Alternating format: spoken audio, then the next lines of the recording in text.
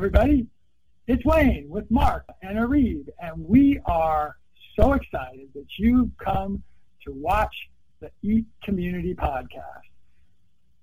We know you're going to enjoy it. We actually did it live originally on our Eat Community webinar series, which we also invite you to come to, but you will love this podcast that you're going to be listening to right now. Colin, how are you?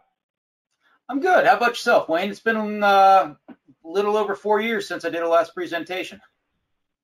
Yeah, well, that's a good time for you to be back. Appreciate it. No, happy to be back. It's a good venue. That's why I wanted to return to it. Well, again, we appreciate it. We think it's a pretty good venue too. Anyway, why don't we go ahead and get started? I'll introduce you. And so, Mark, why don't you go ahead and start recording? Yeah, we're recording now. All right. Well, hey, everybody. Got a huge privilege to be having a repeat speaker, Colin Lennox, who has been with us. He just mentioned, and I didn't remember exactly the time, but 4 years ago. And Colin, we just had our 7th anniversary on June 6th. So we're pretty pleased that we're still around after 7 years. And yeah. Continue to grow and continue to have amazing webinars like yours. And we hope we're serving our audiences in a good way. So anyway, I think you're going to do a presentation today for about 30, 35 minutes. But first, I'm going to just ask you a few questions just so people who didn't listen to your first presentation will know a little bit about you. Why don't you tell us just in less than 5 minutes your professional history, unless you've got it on your presentation.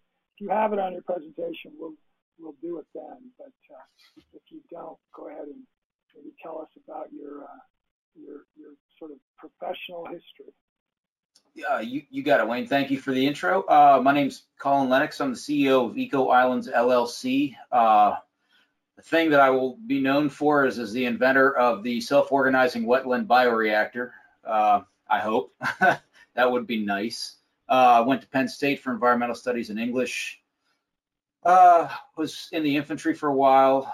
I've done environmental education field trips and the like in Alaska, Hawaii, California, Nevada, a little piece of Nevada, and of course here in Pennsylvania. I did AmeriCorps for a while, and then I started Eco Islands right out of college. It was in 2009, and I graduated at the age of 29 and 42 now, so I've been at it for almost 13 years. Filing for patents. And the business, we primarily work in acid mine drainage, but we're starting to branch into wastewater treatment and food waste and methane biopurification. So those are the biggest markets that we've identified as being the most salient to our bioreactors. Cool. So let's go a little bit on the personal side. Tell us about sort of where you grew up, your current family situation, and then end it with tell us about the person who's had the most influence on your life other than your immediate family. I don't know if I can answer that last one. Personal life. Be on your professional life. Just yeah. I'm gonna pass on that last one. There's too many to tell, and it's personal life. I'm born, raised, educated, and constantly returning to Altoona, Pennsylvania. This is home. This is the family farm, so to speak. That's good enough for personal life. Not much to tell. Bachelor. Cool. I'm married to my business. It doesn't really give a lot of time for anything else. You stay healthy during the pandemic? Did you get COVID? And if so, Was it? I don't think I did. As most scientists, especially with biological background, I hate to have to say it, but I believe in vaccines. You know, ask anybody who didn't get polio. You know, but yeah, I don't think I had it at all. And I'm boosted, and it's time for the next one. But of course, I ended up having to like move into the basement and redo the entire basement with the lab and the shop just to keep mom safe. So that was a real stress. I weathered the storm like, well, most of us did, young, healthy for the most part. And I'm really glad to see the back end of that. I don't know, we're still, most of the people I knew who died from it died within the last year. And that's the thing. It wasn't in 2019 or 2020, 21, or 2021.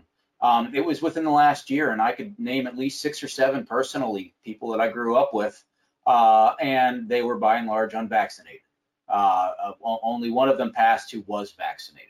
All the rest of them were just, well, whatever their reasons are, they're not here anymore. So we'll just kind of leave it at that.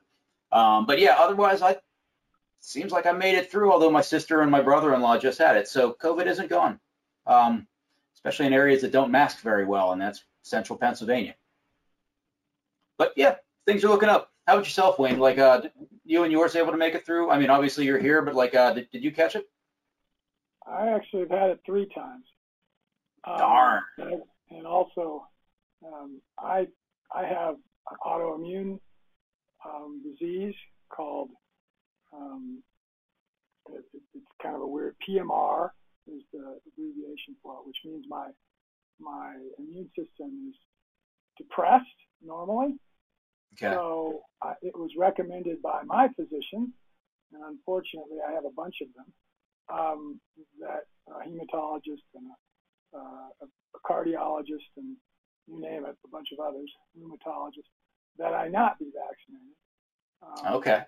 Because of the way the mRNA works, is it essentially compromises your immune system to kill the virus, and then, you know, it regenerates, but I just couldn't risk that.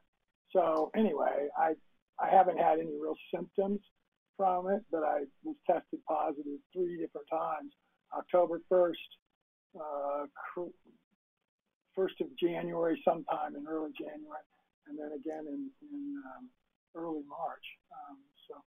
And I had something else going on, so I was kind of sick in February and March, but unrelated to COVID, more related to the autoimmune situation. But got through that, and everything's fine, and I'm out doing my 10-mile running days again, and feeling good about that. So that's a good thing. A lot more than I can do. Yeah, most of what I'm doing is equivalent of strength training. Trying to just building these boxes is it's tough on the body. They're just big and heavy to move around, and I'm the only one to do it. So, right. Yeah, what you gonna do? You know, that's a good transition. Why don't we go ahead and move into your presentation? And you've already got the slides up there. Mark and Arib can help us with any questions that occur, so you don't have to worry about looking for those. And when you're done, I'm sure we'll have a bunch of questions, and I hope the audience does too. And then we'll kind of do a little bit more digging into your business and your bioreactor situation after you've done the presentation. So take it away. I'm going to turn my webcam off so it's not distracting. Like that. Okay, so self-organizing wetland bioreactors. This was done for my Mars Society presentation in LA in 2019. I keep going back to it just because I like this presentation. It's fun, and it makes you think bigger than just here. And when I say here, I mean Earth. That there's a whole lot of space out there, but bump, and it is valuable that we look beyond just this planet. Although if we don't get it right here, we're never going to get it right up there. So it's still you got to keep your focus. Don't miss the forest for the trees.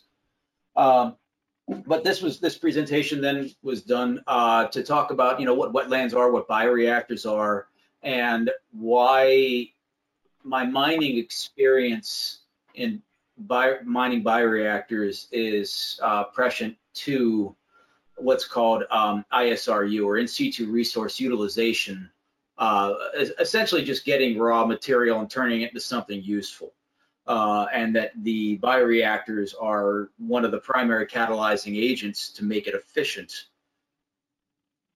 pretty much anywhere, but it requires terrestrial microbiology, and as well as an understanding of what self-organization means in regards to what's called Gibbs free energy, and that's something we'll get into here a little bit later on, but that's kind of like the big picture of this presentation. So primarily we're going to be talking about regolith and mining, but it also keep in mind that this has to do with your atmosphere, nutrients, and waste cycling.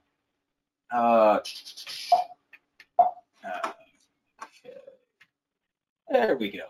Okay, I'm going to come back to this one, but this is the redox ladder. From top to bottom, where you see O2 and H2O there on the oxic conditions to the methanic conditions, you get the most, and it is actually going to be kind of simple, you get the most energy out of the oxic ones and the least out of the methanic. And every point in between there is less and less and less free energy. And essentially the idea of self-organization is that the microbes that are the most efficient will outcompete everybody else until the metabolites are gone, whatever that redox reaction, whatever that metabolic pathway is, and then that opens up an opportunity for new competition, and the environment shifts and changes, that the new ones take over and using up this new whatever the next most abundant redox pathway may be. I know that sounds like a lot, but we're going to come back to it. So, but if you understood that, then the rest of this is going to be easy. But we'll be coming back to that. But just remember that it's steps. There's more energy at the top, less at the bottom, and more energy means better competitiveness in an environment. And then when something runs out, the environment, that niche, changes to favor whoever is next, the next most abundant and energetically available redox couplet. And if you know where you are, and you know within, like, say, if you're looking at your water samples, you would say, like, oh, okay, well, I don't have any nitrate, I've got lots of oxygen, but once all the oxygen's burned up, that's going to kick us right over to iron. Fe3 or Fe2, whether it's oxidized or reduced, depends on, once again, the metabolic pathway. But then you could say, it's like, okay, and then we chew up all the iron, and then we're down to manganese. And then from manganese, you go selenium, sulfate, and these are just the biggies. There's a lot of other things, and then down to methane. But those are the biggies. Those are the ones I deal with, and they're kind of like the ones that are the most predominant when you think of biogeochemical cycling in the terrestrial environments. But yeah, if you get that, steps, energy, and that gives, and what it does is it gives you the roadmap. If you know where you are in one spot, and you look at the numbers, and then you know, oh, hey, we don't even have to worry about this because this doesn't even exist within this water, and it kicks you right over to the next one. And then you can, and then you can intelligently design a system that sequesters and creates individualized niches that you can then tap into and pull off of, because you know where everything's going to be separated. And I know that sounds complicated, but this is how a wetland works. And it really isn't, because it happens without you even thinking about it. This is just basic biogeochemical cycling, but taken in a way that can be useful then. So we'll get back to that. Okay, so what is a wetland? Just loosely, you think of a wetland, you think of a bunch of, sparrows and bird boxes and wood ducks and frogs and all sorts of critters, and yeah, that works. But I don't deal with living plant matter at all in my reactors. We use waste matter, essentially, shredded out of coconuts, other things. We'll come to that, but just loosely, a wetland holds water. It produces energetically reduced or oxidized products. which is just another fancy way of saying like it'll produce solids, liquids, and gases. Well, it's not really producing liquids, that there are things, solutes within the liquid, I should say.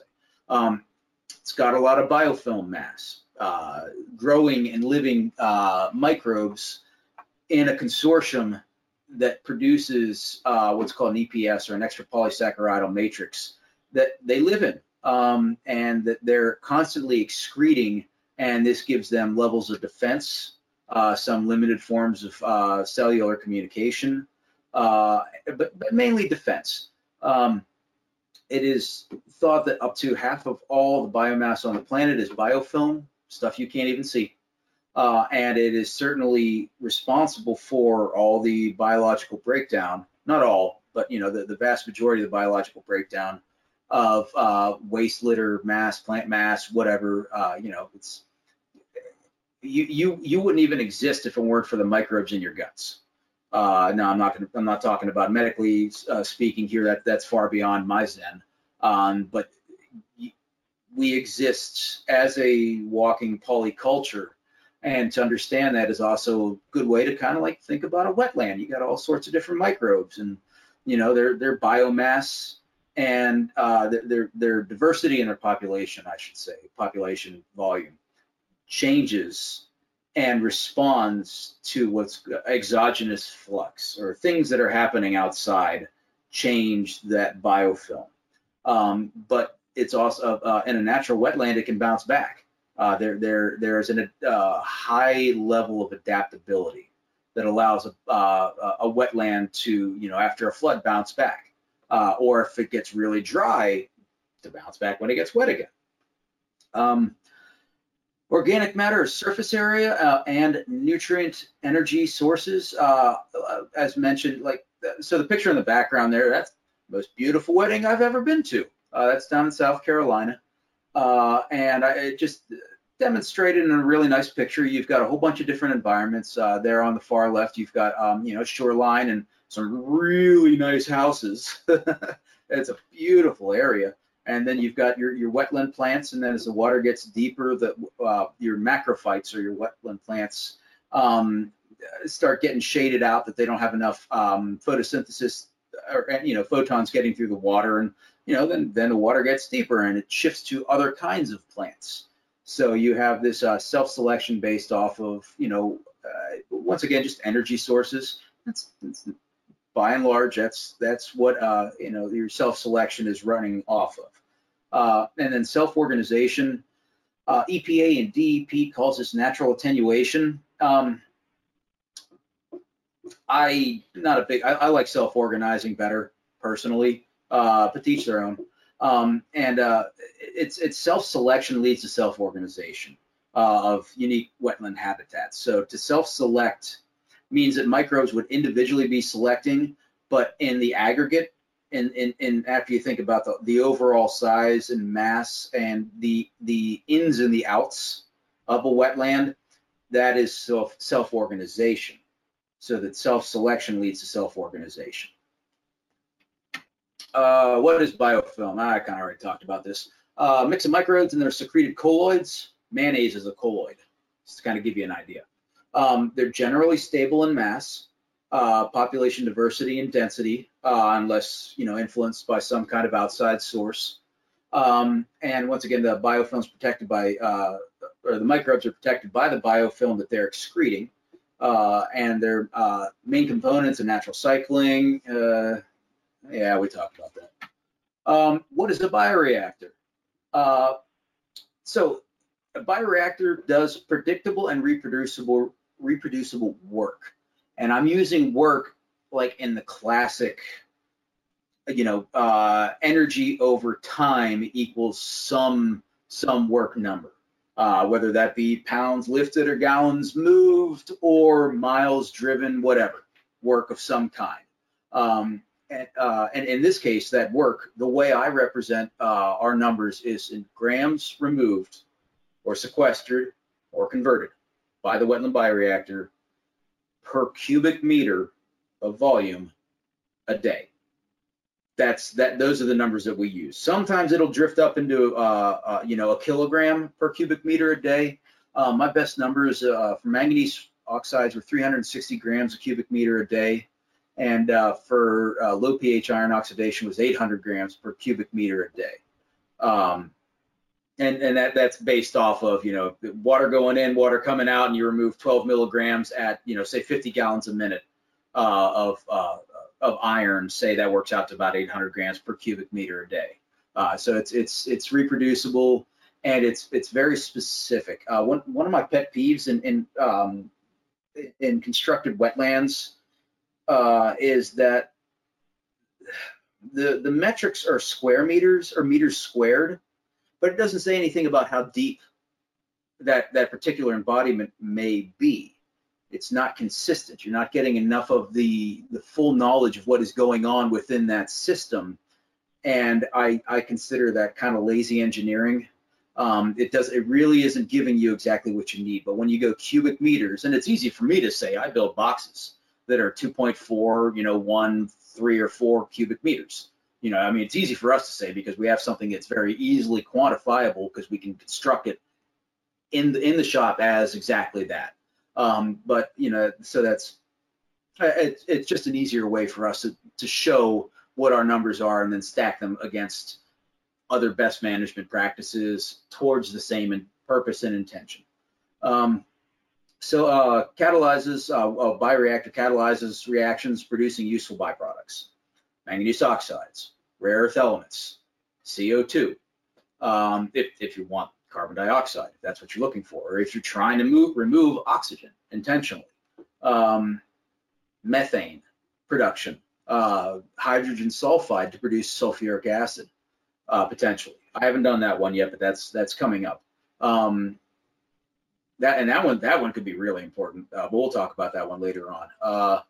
So an unintentional bioreactor would be like a natural wetland where they're self-selecting and organizing, whereas, because that's what they do. Whereas intentional bioreactors, constructed or manufactured / fabricated wetlands, they grow biofilm to generate environments and products to sustain human ecological survival indefinitely. The thing about our systems is that as opposed to a natural wetlands, when they fill in through siltation, the entire water course will move. Surprise, surprise. That's geomorphology. That's nature. And it then kind of rolls over entire landscapes, remaking the landscape as it goes through just the natural processes of erosion. But when your wetland fills in, it's gone. And well, it'll shift, it'll move somewhere else. But if you need to clean something, and you can't have your natural wetland going onto somebody else's property, and it still count for you having your water clean. So constructed wetlands and manufactured wetlands. Now we're the first to do manufactured wetlands, near as I can tell. I still haven't come across anybody else doing anything like what we're doing, even after like 4 or 5 years later.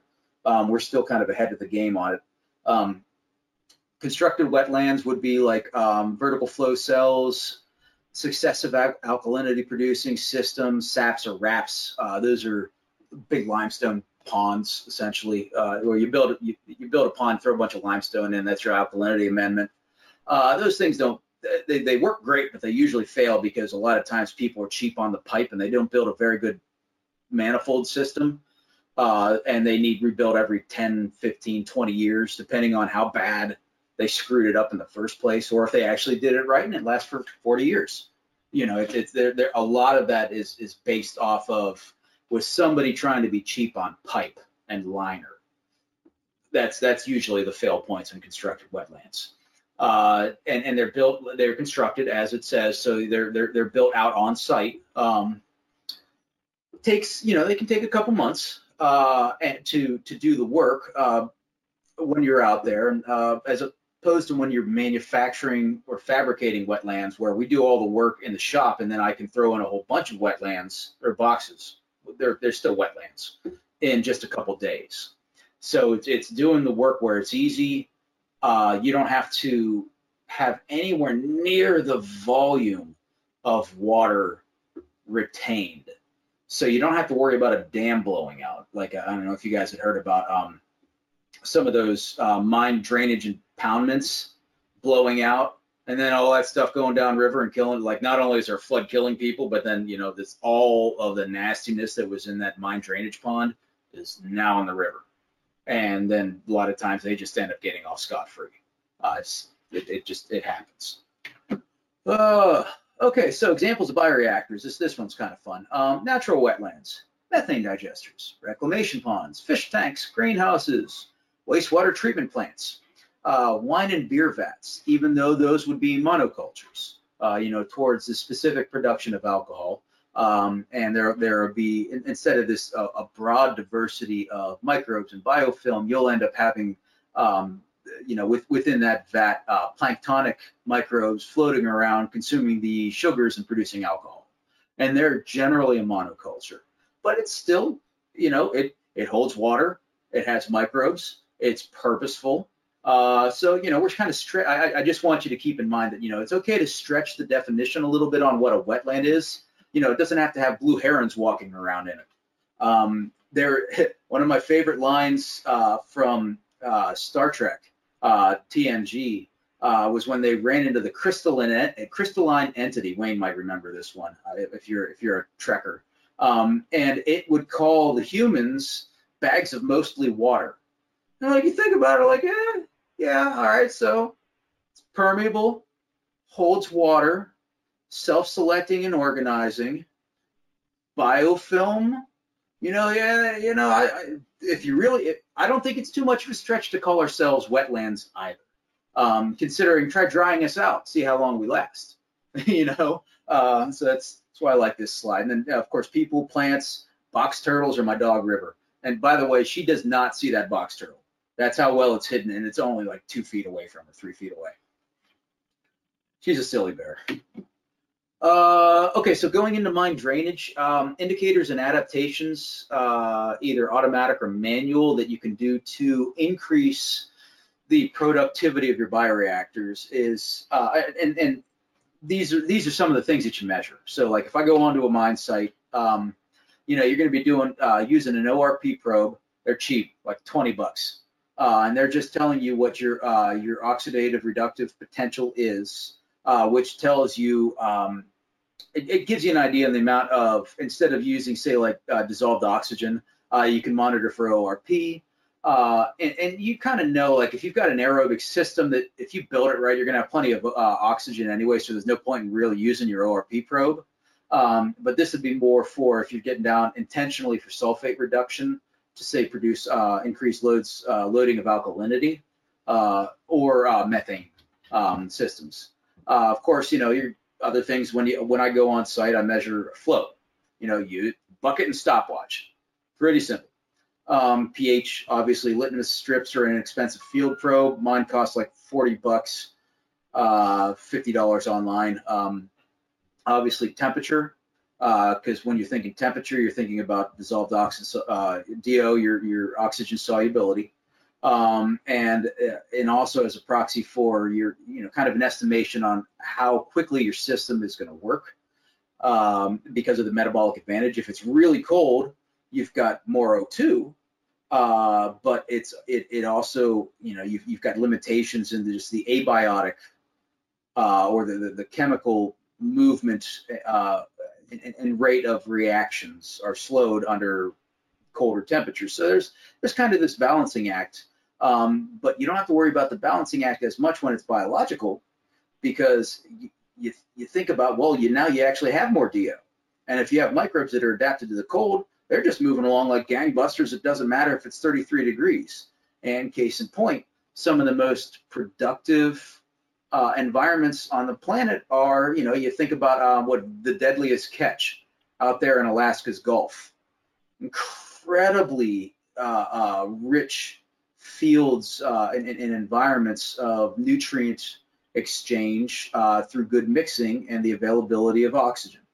Even though it's cold, it's incredibly healthy and productive systems. So it is, you don't necessarily want to think about, temp as a bad thing.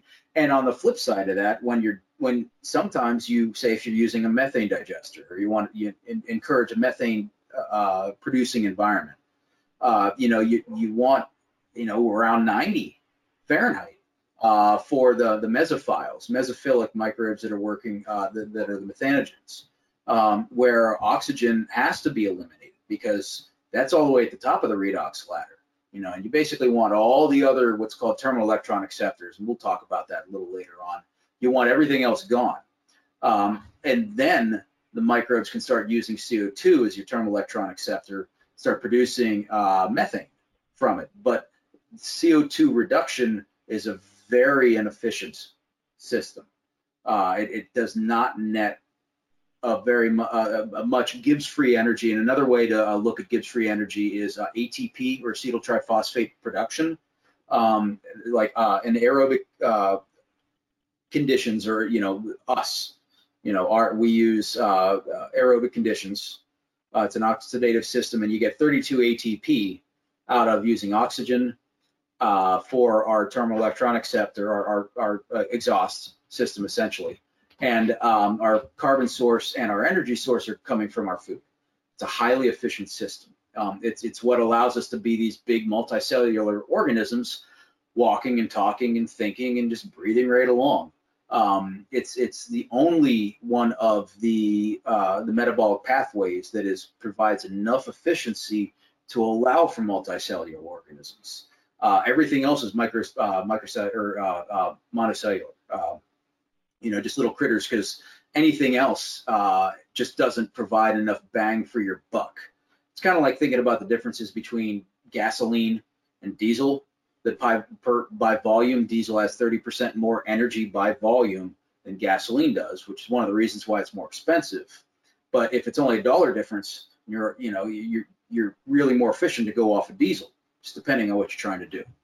Let's see. So one of the other ones to look at is EC, or electroconductivity.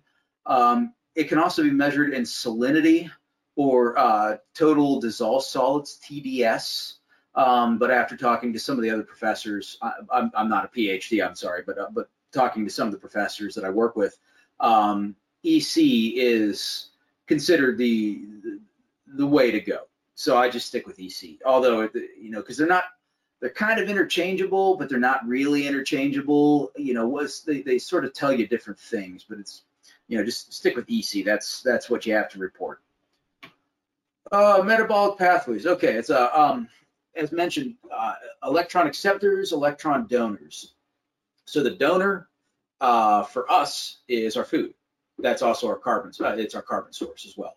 But not always. For us, it is always that. But depending on the metabolic pathways, this once again will determine what's growing where and under what conditions. And it is predictable, and you can tell what is next by just looking at the data. And when I say looking at the data, so what we get from the mine sites is we're going to get pH, alkalinity, temperature, flow, sulfate, aluminum, iron, manganese, total suspended solids. Yeah, that's about it. Usually, selenium, sometimes they'll measure for selenium. Sometimes you're going to be looking at nickel and zinc, but around here, that's very rare. In Pennsylvania, the coal mining lands, that is. Selenium doesn't happen a whole lot around here, which is good, because selenium that one is tough, and it's also can be deadly. Selenium, you both need it as a micronutrient to survive. Certain what's the term I'm looking for? Certain of our metabolites, vitamins, you require selenium. So you can't really live without it, but it doesn't take much before it's really going to do you dirty. And selenium's a big issue down in West Virginia and the Southern Appalachia. And it is very difficult. It's one of those ones that has to be reduced. You can't. It's usually presented as selenate, so it's already in an oxidized, soluble condition. And you'd have to go down through the redox ladder to reduce that selenium down to elemental selenium, which is the least soluble. So the most able, the easiest to capture in your bioreactor, and elemental selenium is also the least toxic. So that's you want to drive it down in that direction. Wayne, I recall years ago that we had I brought that up, and that was a big condition for Midwest watering troughs where there's too much selenium. and some of the water going to the animals. Selenium is an issue in a number of locations. It's natural, but it isn't typically in shallow groundwater. But yes, it can be an issue. Yeah, especially when you have to go deeper and deeper and deeper for groundwater, and then it's like just dropping the mine water table and allowing more fresh water to go spilling over water sources that had never really been tapped before, essentially. Let's see. The terminal electron donors, but it's if you think your electrons and your donors, between those two, it gives you an idea of where you are in your redox pathway and the direction to go towards cleaning the water and removing these impactors. Sources of TEDS T determines the metabolic pathways that can exist in a discrete wetland niche. Yeah, that's good. Oh, wow, I don't want to go over this one too much, but the big idea is, so this is getting more into, this is ORP. So if you see the blue 450 electron volts, ORP is measured in electron volts to the negative 450, which is kind of considered the bioredox wall. Positive 450 would be oxidative environments, negative 450 is methanic. So if you were to go all the way back to the beginning,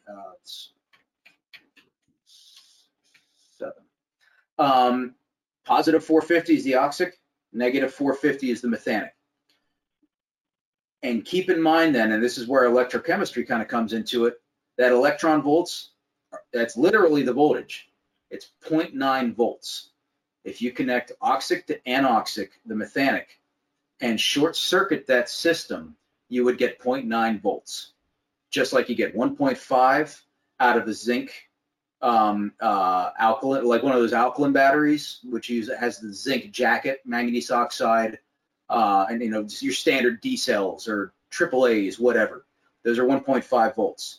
It's the same thing. You've got a value, and although in those systems that is just purely chemical, in a biochemical system, best you're going to get is about 0.9 volts. This is there's something called a Winogradsky column. And I don't have one here handy. I don't actually, I'm not going to get too deep into that, but a lot of these principles were discovered back in the early 1920s by a brilliant Russian microbiologist by the name of Sergei Winogradsky. And he was one of the first ones to start discovering biological potentials, electrical potentials generated through self-organization of biological environments. And he did it with a big old column, big glass column, not even that big, like tabletop, 2 or 3 liters, not very large, and then putting pond muck into it. And then that pond muck will stratify itself. And you can tell by the color coding, it'll be color coded, like the sulfate will be like pink. I don't think I actually have any of those in here. In this presentation, but it's pretty easy. You can look it up, but it's a way of, in a classroom, showing students, hey, there's biological self-organization, and it organizes itself top to bottom, and with the open top, there's your aerobic, and at the bottom would be your methanic. Now, no methane gets out of the system because that methane, as it reduced and produced, it travels upwards, but then is used as a terminal electron donor by something else above it, so it never comes out. You're going to just be venting off carbon dioxide. But if you know that, and if you had a tap at that certain spot, you would be able to pull your methane off. What the self-organizing wetland bioreactors do is, instead of a column going vertically, you put it on its side, and then you allow for access into those individual niches. But it still self-organizes, whether it be reduced or oxidizing conditions. So that's the process. That's how you measure it. And after that, you just set the damn thing up and you just let the water start running and you just clean it out. That's what a natural wetland does. As mentioned before, natural wetlands destroy themselves because they move and they fill in. So you need a way to be able to remove the material. But if you can effectively and efficiently remove the material, then you're into a spot. Now you've got a biological engine that is producing material for you, and all you have to do is let the water run through it, and either remove oxygen entirely so that it kicks into the next lower level, the less energetically efficient redox couplet, and then it goes to the next one, goes to the next one, and goes into the next one, until you're down to basically the only thing that will pass through a system like that would be the salts. You'll have removed the vast majority of your carbon in some form, and it's pretty straightforward after that. I'm definitely not trying to get into this one, but this is my opus right here. This would be an entire Martian system, or here terrestrially, a system that takes regolith, processes it biologically, but not 100%. This is about 90% of your work's going to be done by the microbes. You still need redundancy. You still need the other chemical, mechanical, electrical systems to back up what you have, but you now can get 90% of the work done biologically. And in some cases, there are discrete systems or biological niches that they're the only ones that can effectively do a thing. Like a methane digester just pumps out methane. You don't have to worry too much about it. And it does it for peanuts. It's literally just the microbes just doing their thing, going along, having their lifespans and doing their thing, as opposed to having to do it energetically through some form of electrolysis process. I mean, maybe not necessarily with methane, but there are methane rectifiers, steam rectification. I forget what the process is that the Germans used in World War II. The gasification of coal was one step. All of those requiring a lot of energy. Where if you're willing to be a little bit more patient, you can still have everything. You can still have your cake and eat it too, and just use 90% less energy. But I'm not trying to get into this. If anybody wants this poster here, you're welcome to it. I still stand by it, and you can see the electron voltage in the systems there. And I mean, if somebody really wants to go over it, you'd be surprised how many people in the Mars Society,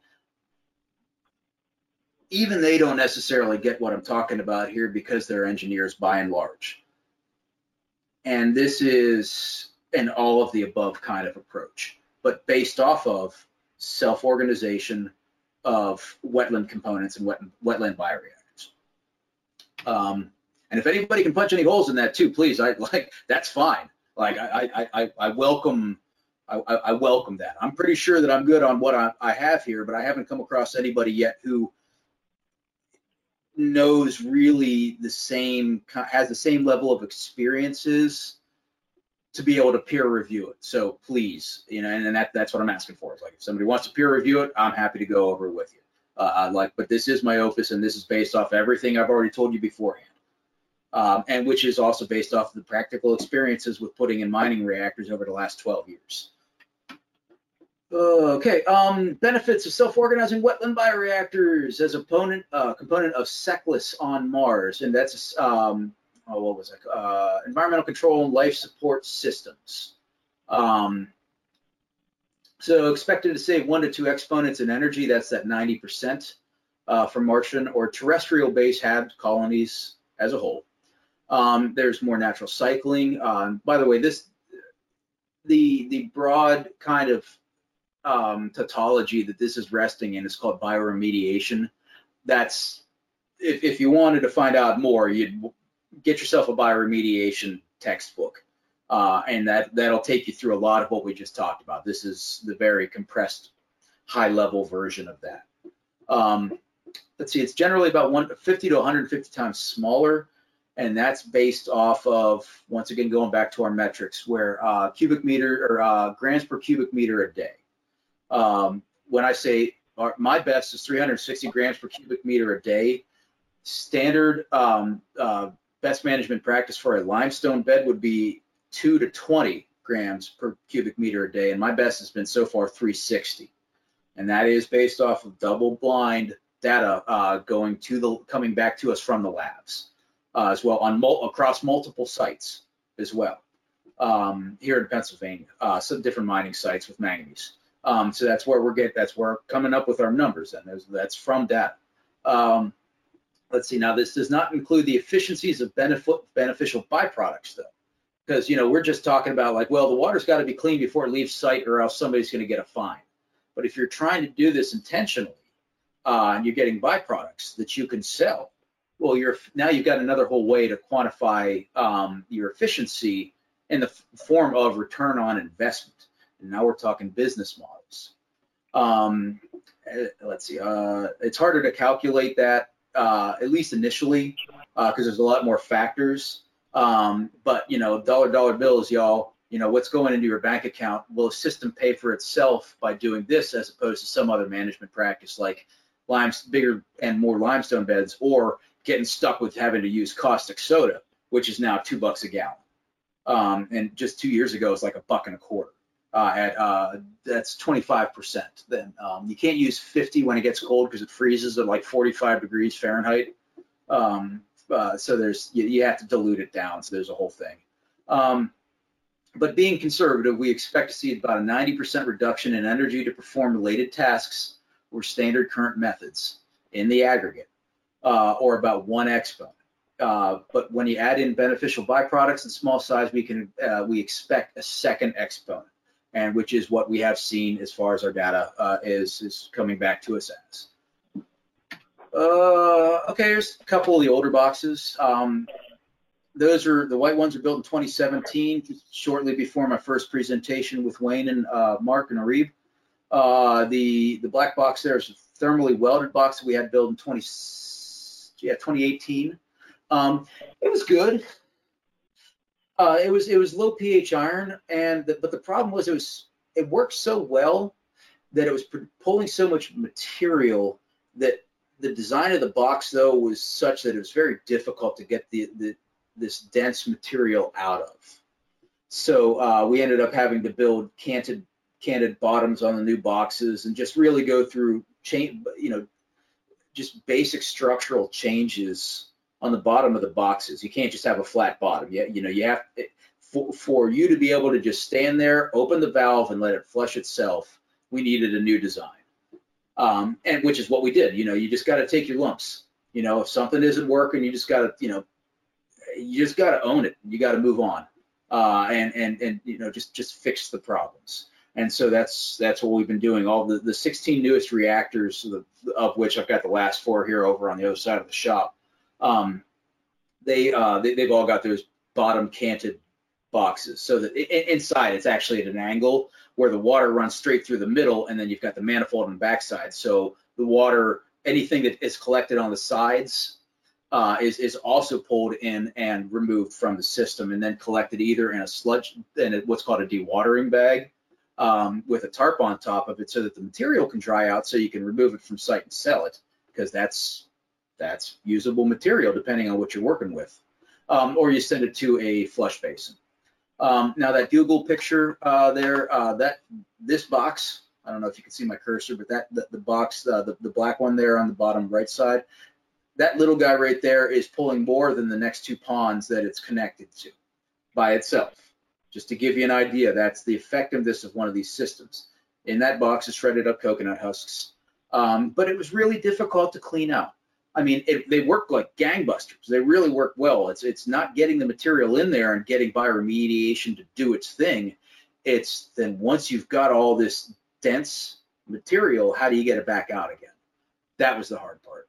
So we had to just redesign around. I ended up building in bubbler manifolds, air compressor bubbler manifolds to break the material up and lift it up and assist in this really getting this really crusty iron, which was found to be swertmonite, goethite, and jarosite, which are 3 different iron sulfate forms of minerals that are associated with low pH iron oxidation.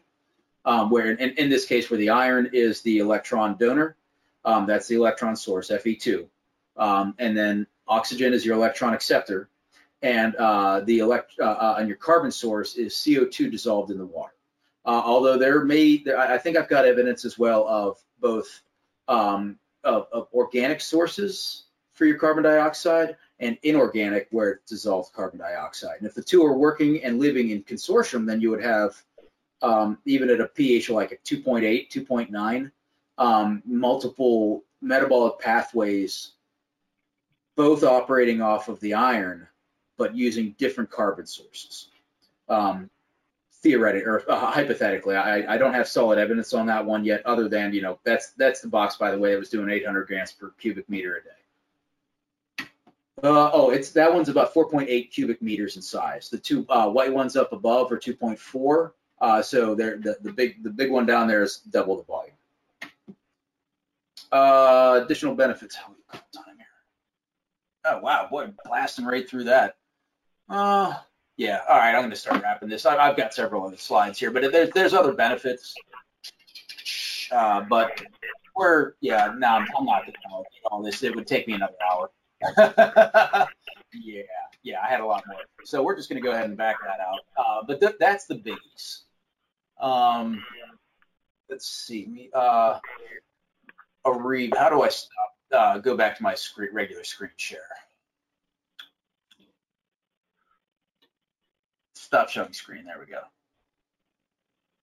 Okay, can you see me? We don't see your screen yet. Okay. No, I think he wanted to know if he saw him. He was pulling his screen off. We do see right. him, Colin. Yeah, let's see. It looks like it's just showing a picture of me and the economic action team, which is fine. That's good. Got any questions for me? Please shoot.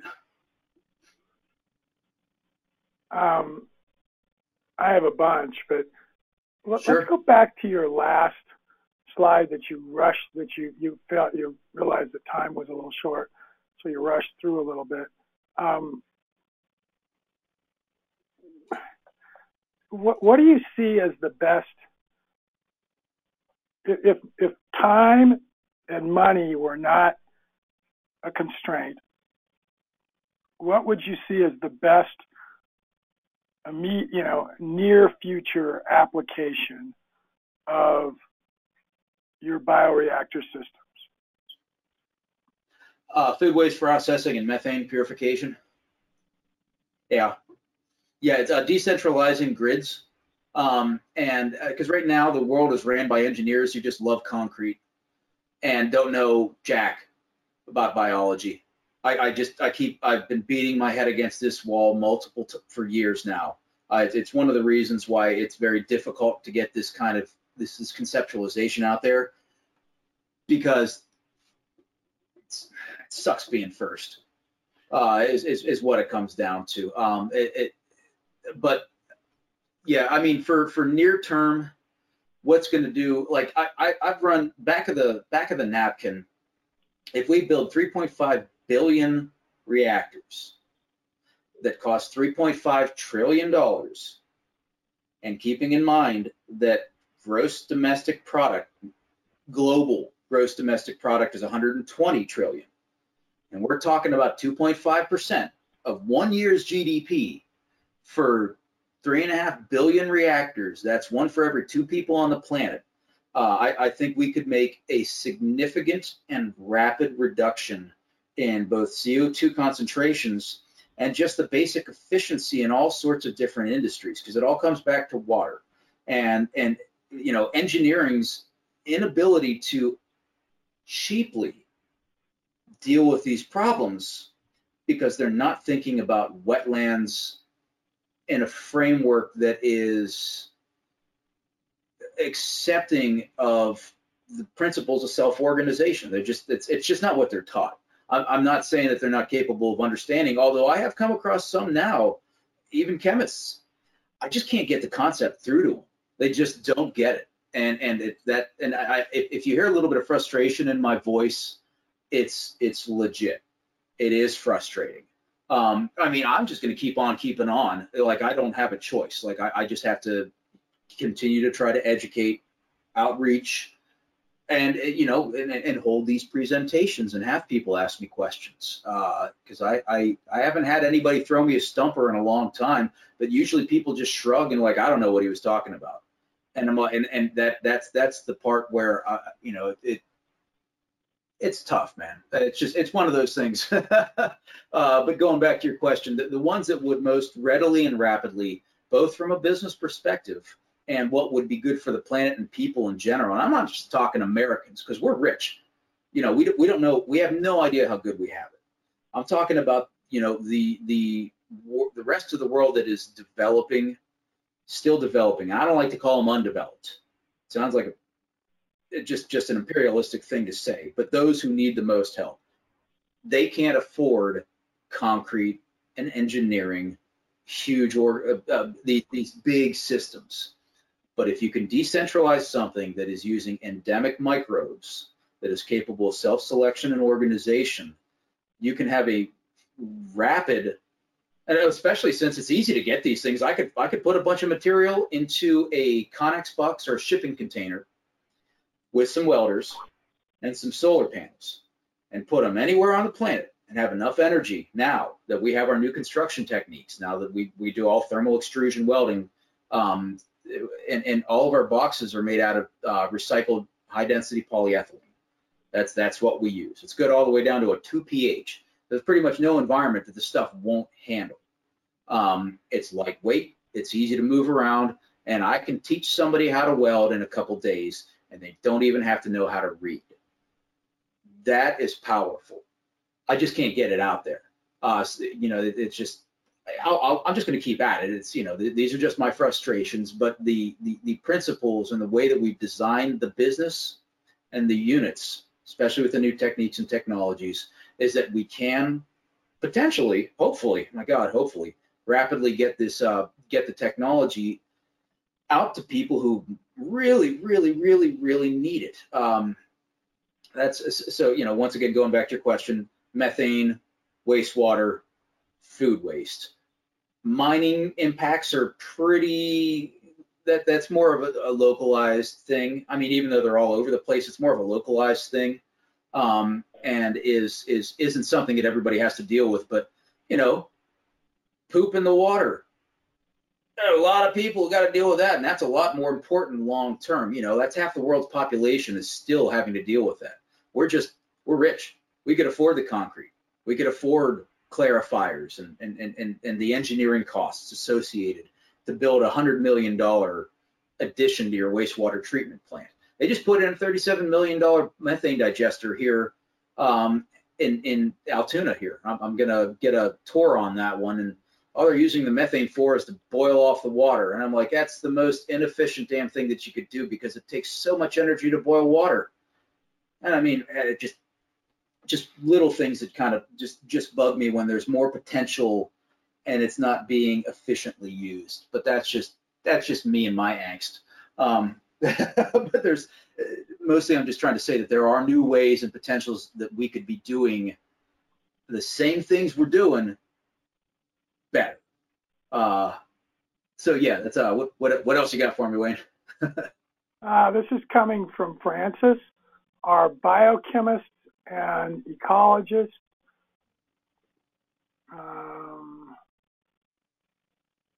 Your most natural audiences. I think I would. Yeah,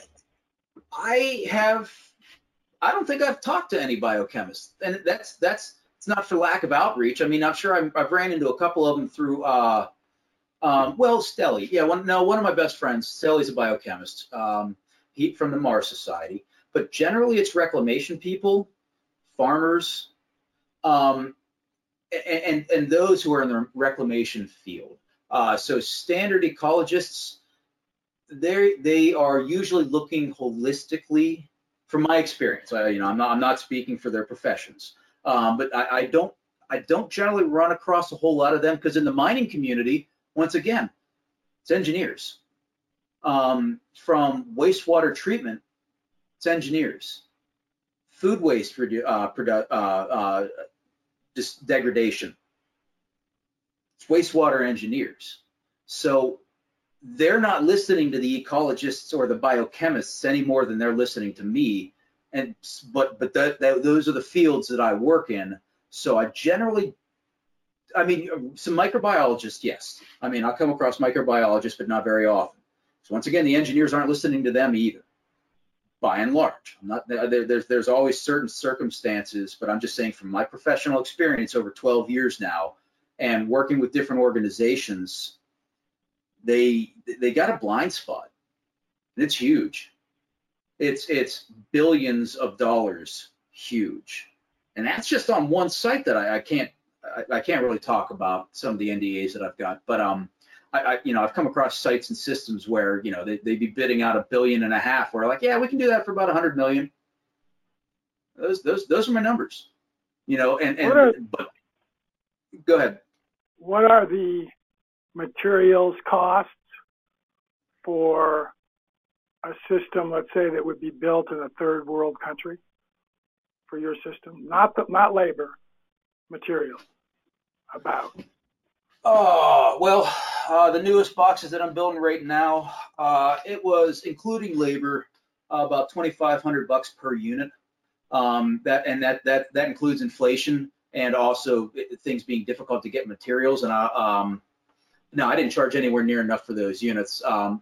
They should have been around 65 to 100 to $7,000, and they cost about 2,500. So I mean, I'm not.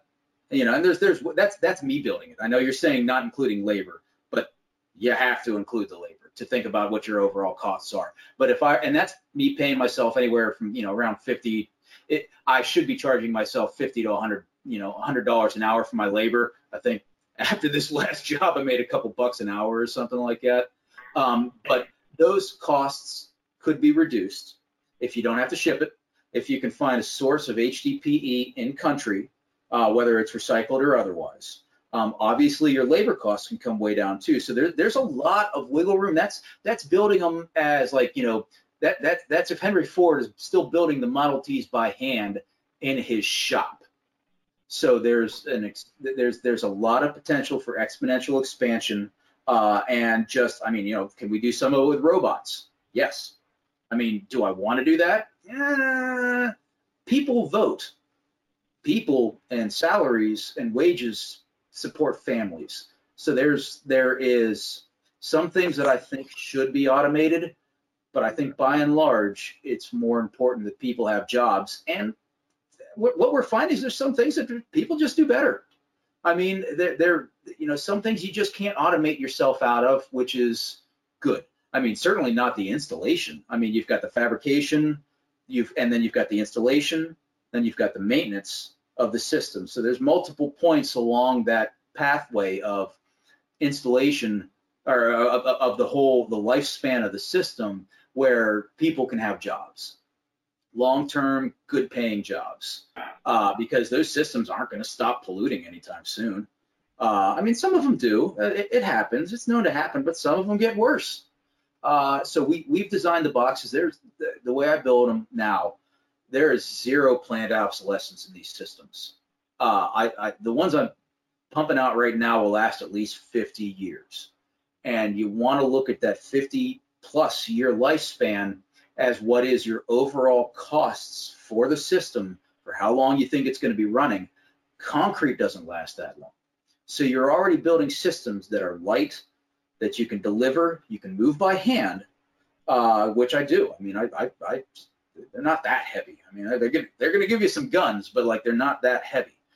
So as far as getting them out there into populations, I think it's really the only option for most of the world's population, because they can't afford the heavy duty infrastructure and the concrete, which is, our systems are made out of carbon. It's plastic, where they've got to use up even more carbon to produce the concrete itself.